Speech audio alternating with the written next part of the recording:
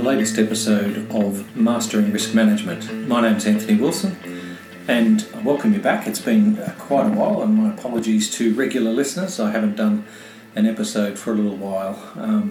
That's been because I've been tied up with clients, so a nice problem to have. I thought I would talk to you today about a topic that came up actually with one of my clients. So the client was having a team meeting and asked me just to conduct a bit of a session on what I thought was the future of risk management and give them a bit of an opinion piece on that. So I've put together a few slides for them and talked to them about where I saw the future of risk, and I summed it up into sort of four distinct areas for me that I see where risk is going. So I guess the first thing I did with the team is talk to them about what that old Chinese proverb or curse they actually say it is, may you live in interesting times, and never has it been more true than for the risk profession. So there is plenty of stuff challenging us all in risk, and it's not all good. So we need to adapt our game and be ready for the future. So I guess, how did I form my views on what the future of risk is? I basically working with clients across all sorts of different industries, so they give an insight to their own business. Done a fair bit of research in this space, so research for the paper which I spoke about a couple of episodes ago that I co-wrote with Dr. Paul Guignard, and that was on the future of risk, the rise of AI and the role of human capability. So that's available on my website or on Paul's website. So my website is www.proximityrriskassurance.com.au. So you can see that there. I also did some research for a book that I'm about to release, so that's probably news for a lot of you listeners as well. So I'll have more news on that as we get closer to hand, but the book is in its final stages of production, and I might talk about that a little bit more at the end of this podcast. The other way I sort of keep up to date in what's happening is I talk to people. So I attend conferences and seminars and listen to podcasts and obviously produce this podcast. So just talking to people and listening about what's going on in the industry, the different opinions, the different challenges people are having. And lastly, I present reasonably regularly at conferences and seminars on risk and assurance and capability. So talk a little bit about that, and we'll again be travelling shortly in Southeast Asia to do some more presenting around this space. So that's how I form my view. I'm not saying it's 100% right and everybody will have their own opinions on what the future of risk is, but I thought it might be worth just sharing with you my thoughts on this one as well. So as I said, summarised into four key areas for me. So the first one is turbulence. So we're dealing with so many new threats and opportunities, and they all come together, or they come in rapid succession. So there might have been a time in the past where you dealt with a risk and then put that to bed or put controls in place or did whatever you needed to do, and then the next one came along. Well, the future is marked by turbulence, lots of different risks all occurring at once or certainly very rapidly. And what's driving this disruption in turbulence? Well, technology is obviously a big one. So the new functionality and new capabilities of technology and AI and all of these sorts of things that are being talked about nowadays. But also, I think a really key factor in this technology drive is the extremely rapid rate of change. So we see technology developing so fast, and we as risk managers, risk professionals, have to keep up with that technology change. The second driver, I'd say, is data. So it's now all pervasive. We've got the Internet of Things generating incredible volumes of data and just continuing. So that's growing rapidly as well. So we have more data that we know what to do with. Interestingly, on that data point, there's now starting to be a little bit of pushback by individuals and I think around their privacy. So, we've seen the Facebook fiasco with the third parties using Facebook data, and people abandoning Facebook in droves. People or individuals are starting to be more and more cognizant of their own privacy. So I think that's a trend we'll need to be mindful of when it comes to not data generally, but data specifically that belongs to an individual. I guess the other disruptors are global events, so the US-China gamesmanship that's going on at the moment, and the trade wars, the Brexit uncertainty. We still don't seem to be any closer to a resolution on that.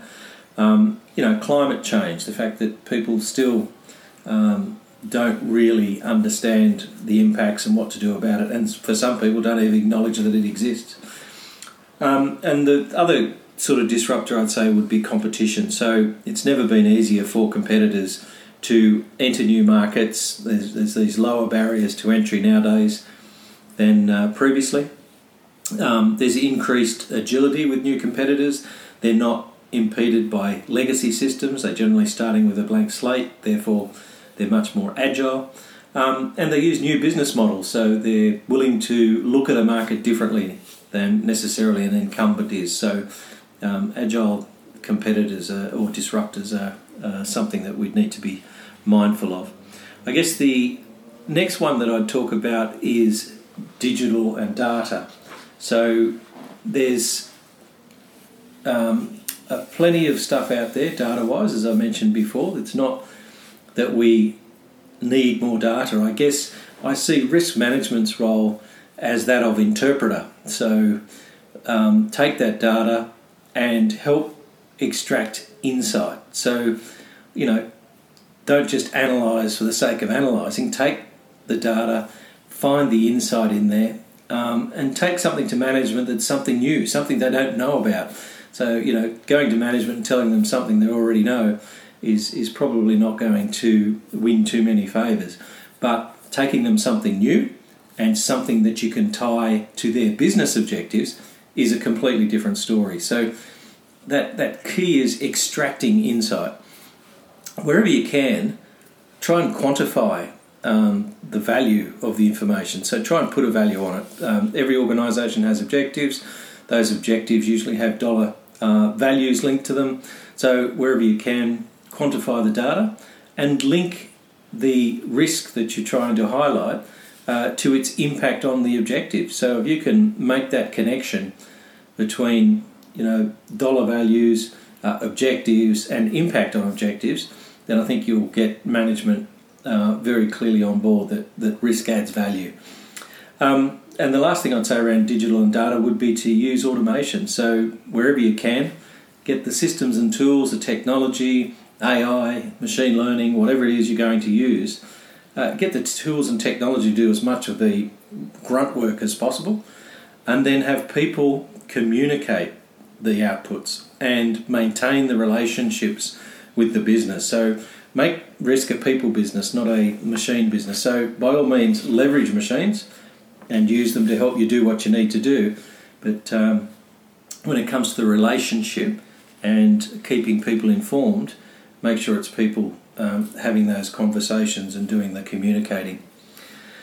The third point I said around the future of risk was what I called augmentation. And this whole concept of augmentation is not whether we want to use machines or not whether machines will overtake our jobs. We have to leverage technology. There's no choice about this.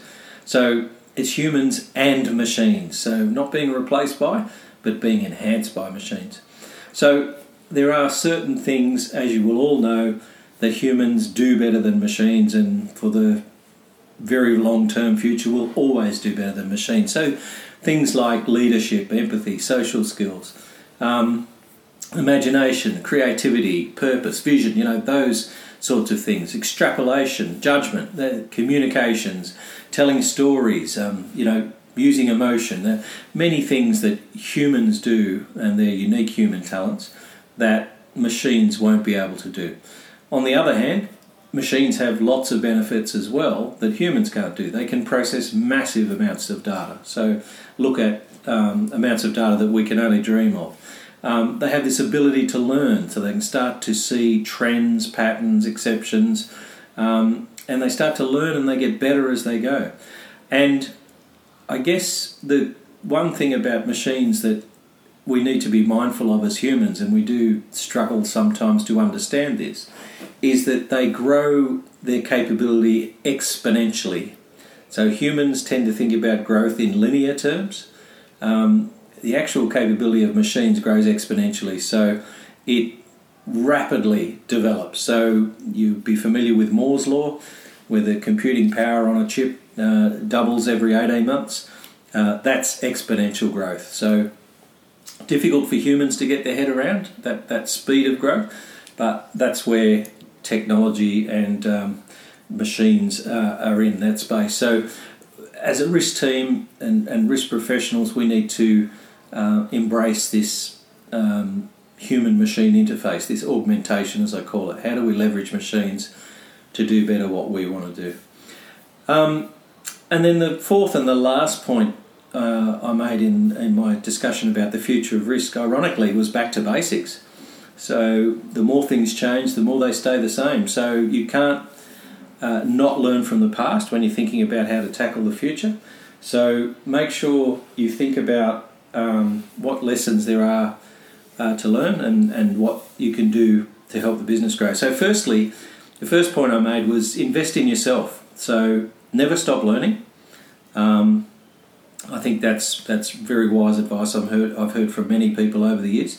And when I say learning, both the technical and the soft skills. So yes, you can do all sorts of risk management training and development and degrees and certificates and all of those sorts of things, and they're important. But don't forget the soft skills. So I was asked in this session that I gave at this organisation what I thought the most important skill was for a risk professional. And I said communication. Right? So if you are the best risk person in the world technically, but you can't get your message across effectively and you can't listen empathetically, then you're probably not much good to the organisation. So think about the technical skills you need, think about the soft skills you need, and develop both of them. The next point I said was to pursue your passion and make sure not only do you pursue your passion, and if that's risk management, fantastic, but demonstrate your passion. So be the one to stand up and have the conversation that's needed to be had, the tough conversation. Tell management, show management how passionate you are about getting this stuff right, about leveraging risk to help achieve business goals. You've got to wear your heart on your sleeve to some degree and demonstrate that you are passionate about risk management. And the last point I make in investing in yourself is help others out along the way. So, you'll come across people from time to time that will need a helping hand or need some guidance or need some support or direction. Give them a hand. It comes back in spades, and, you'll never waste time helping somebody else out. The second point around back to basics is just help the business grow. So the first point I made was just cut out the risk gibberish. So unfortunately, we risk professionals speak a lot of gibberish and a lot of technical terms. I think it confuses the business. So just speak the business's language. Talk to them as they talk. Tie your discussions to their objective. So whatever the business objective is, phrase your risk in terms of what it means for that objective. Make sure you're not, as some people call the risk function, the handbrake on happiness. Make sure you're not that. Identify opportunities and not just threats. So when the business is struggling to get a project over the line or to get something done, be the risk team that helps them figure out how to do it successfully, how to do it so that the outcome is protected. What sort of controls can you put in place to make sure that the outcome gets achieved rather than thinking about threats all the time. And also just always remember that you've got to tell them about why risk management's important, that it is value add for their business and for the organisation as a whole. And if you need to, train them and help them understand what they need to do to be part of this journey. So, don't be shy in spruiking the benefits of risk management. and telling people why it's important.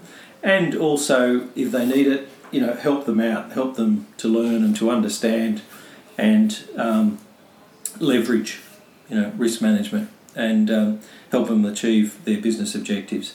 So that's a short and sweet summary of the discussion that I had with a client just very recently, only a week or so ago, on where I see the future of risk management. So, quoting a little bit from the paper that I'd written with Paul Guinard, as I mentioned earlier. Also, some good reading that I'd done around this, if you're interested in some more follow-up, was Deloitte issued a report a while ago, I think it was 2016, but it's a good report on the future of risk, new game, new rules. And also the North Carolina Poole College of Management, the Enterprise Risk Management Initiative, does some really good stuff, and they've just released the 2019 State of Risk Oversight. So this is the 10th time they've done this report, and it's always a good read. So if you want to get a little bit further down in the weeds, then you can have a look at that as well. And if you want to have a look at the paper that Paul and I wrote, The Future of Risk, the Rise of AI and the Role of Human Capability, as I said, you can find that on my website or Paul's website, which is www.capabilityinstitute.com. So hopefully some good resources there, hopefully some food for thought on the future of risk management. And I'd love to hear your input, your questions, anything you'd like to hear covered on the podcast, as always. And thank you for listening and spreading the word about the podcast. If you do like the podcast and you do enjoy, please like it, please subscribe, please let others know about it. The more listeners that we get, the better it is, obviously. I did mention at the start of the podcast I am about to release a book, so I have been... I guess one of the things that got me into this risk management consulting game was some concern that we don't do enough for the first line of defence in understanding risk management and their role in it. So I've written a book around helping the first line of defence and helping them understand what they need to do, what risk management's all about, how they can participate, and trying to demystify some of the terms and terminology and the things that happen in risk management. So keep an eye out for that. I'm hoping that it'll be out reasonably soon, and I'll fill you in, let you know the name of it, all of those sort of things, and details of where you can get it as soon as possible. So that'll be exciting. I'm really looking forward to getting the book out there as well, and hoping you get the chance to read it and give me some feedback on that as well. Anyway, just a short one today, so thank you for your time again. Apologies again for the gap in podcasts. I'll try and get some more done more regularly. Thank you again for being loyal listeners. It's really appreciated. As I said, if you do have questions, things you'd like to have discussed on the podcast, people you'd like me to interview, by all means, please let me know. So just contact me, Anthony W. at proximityriskassurance.com.au, and my phone number is 0404 829 040. Thanks again for listening, and I look forward to speaking to you again next time. Thanks.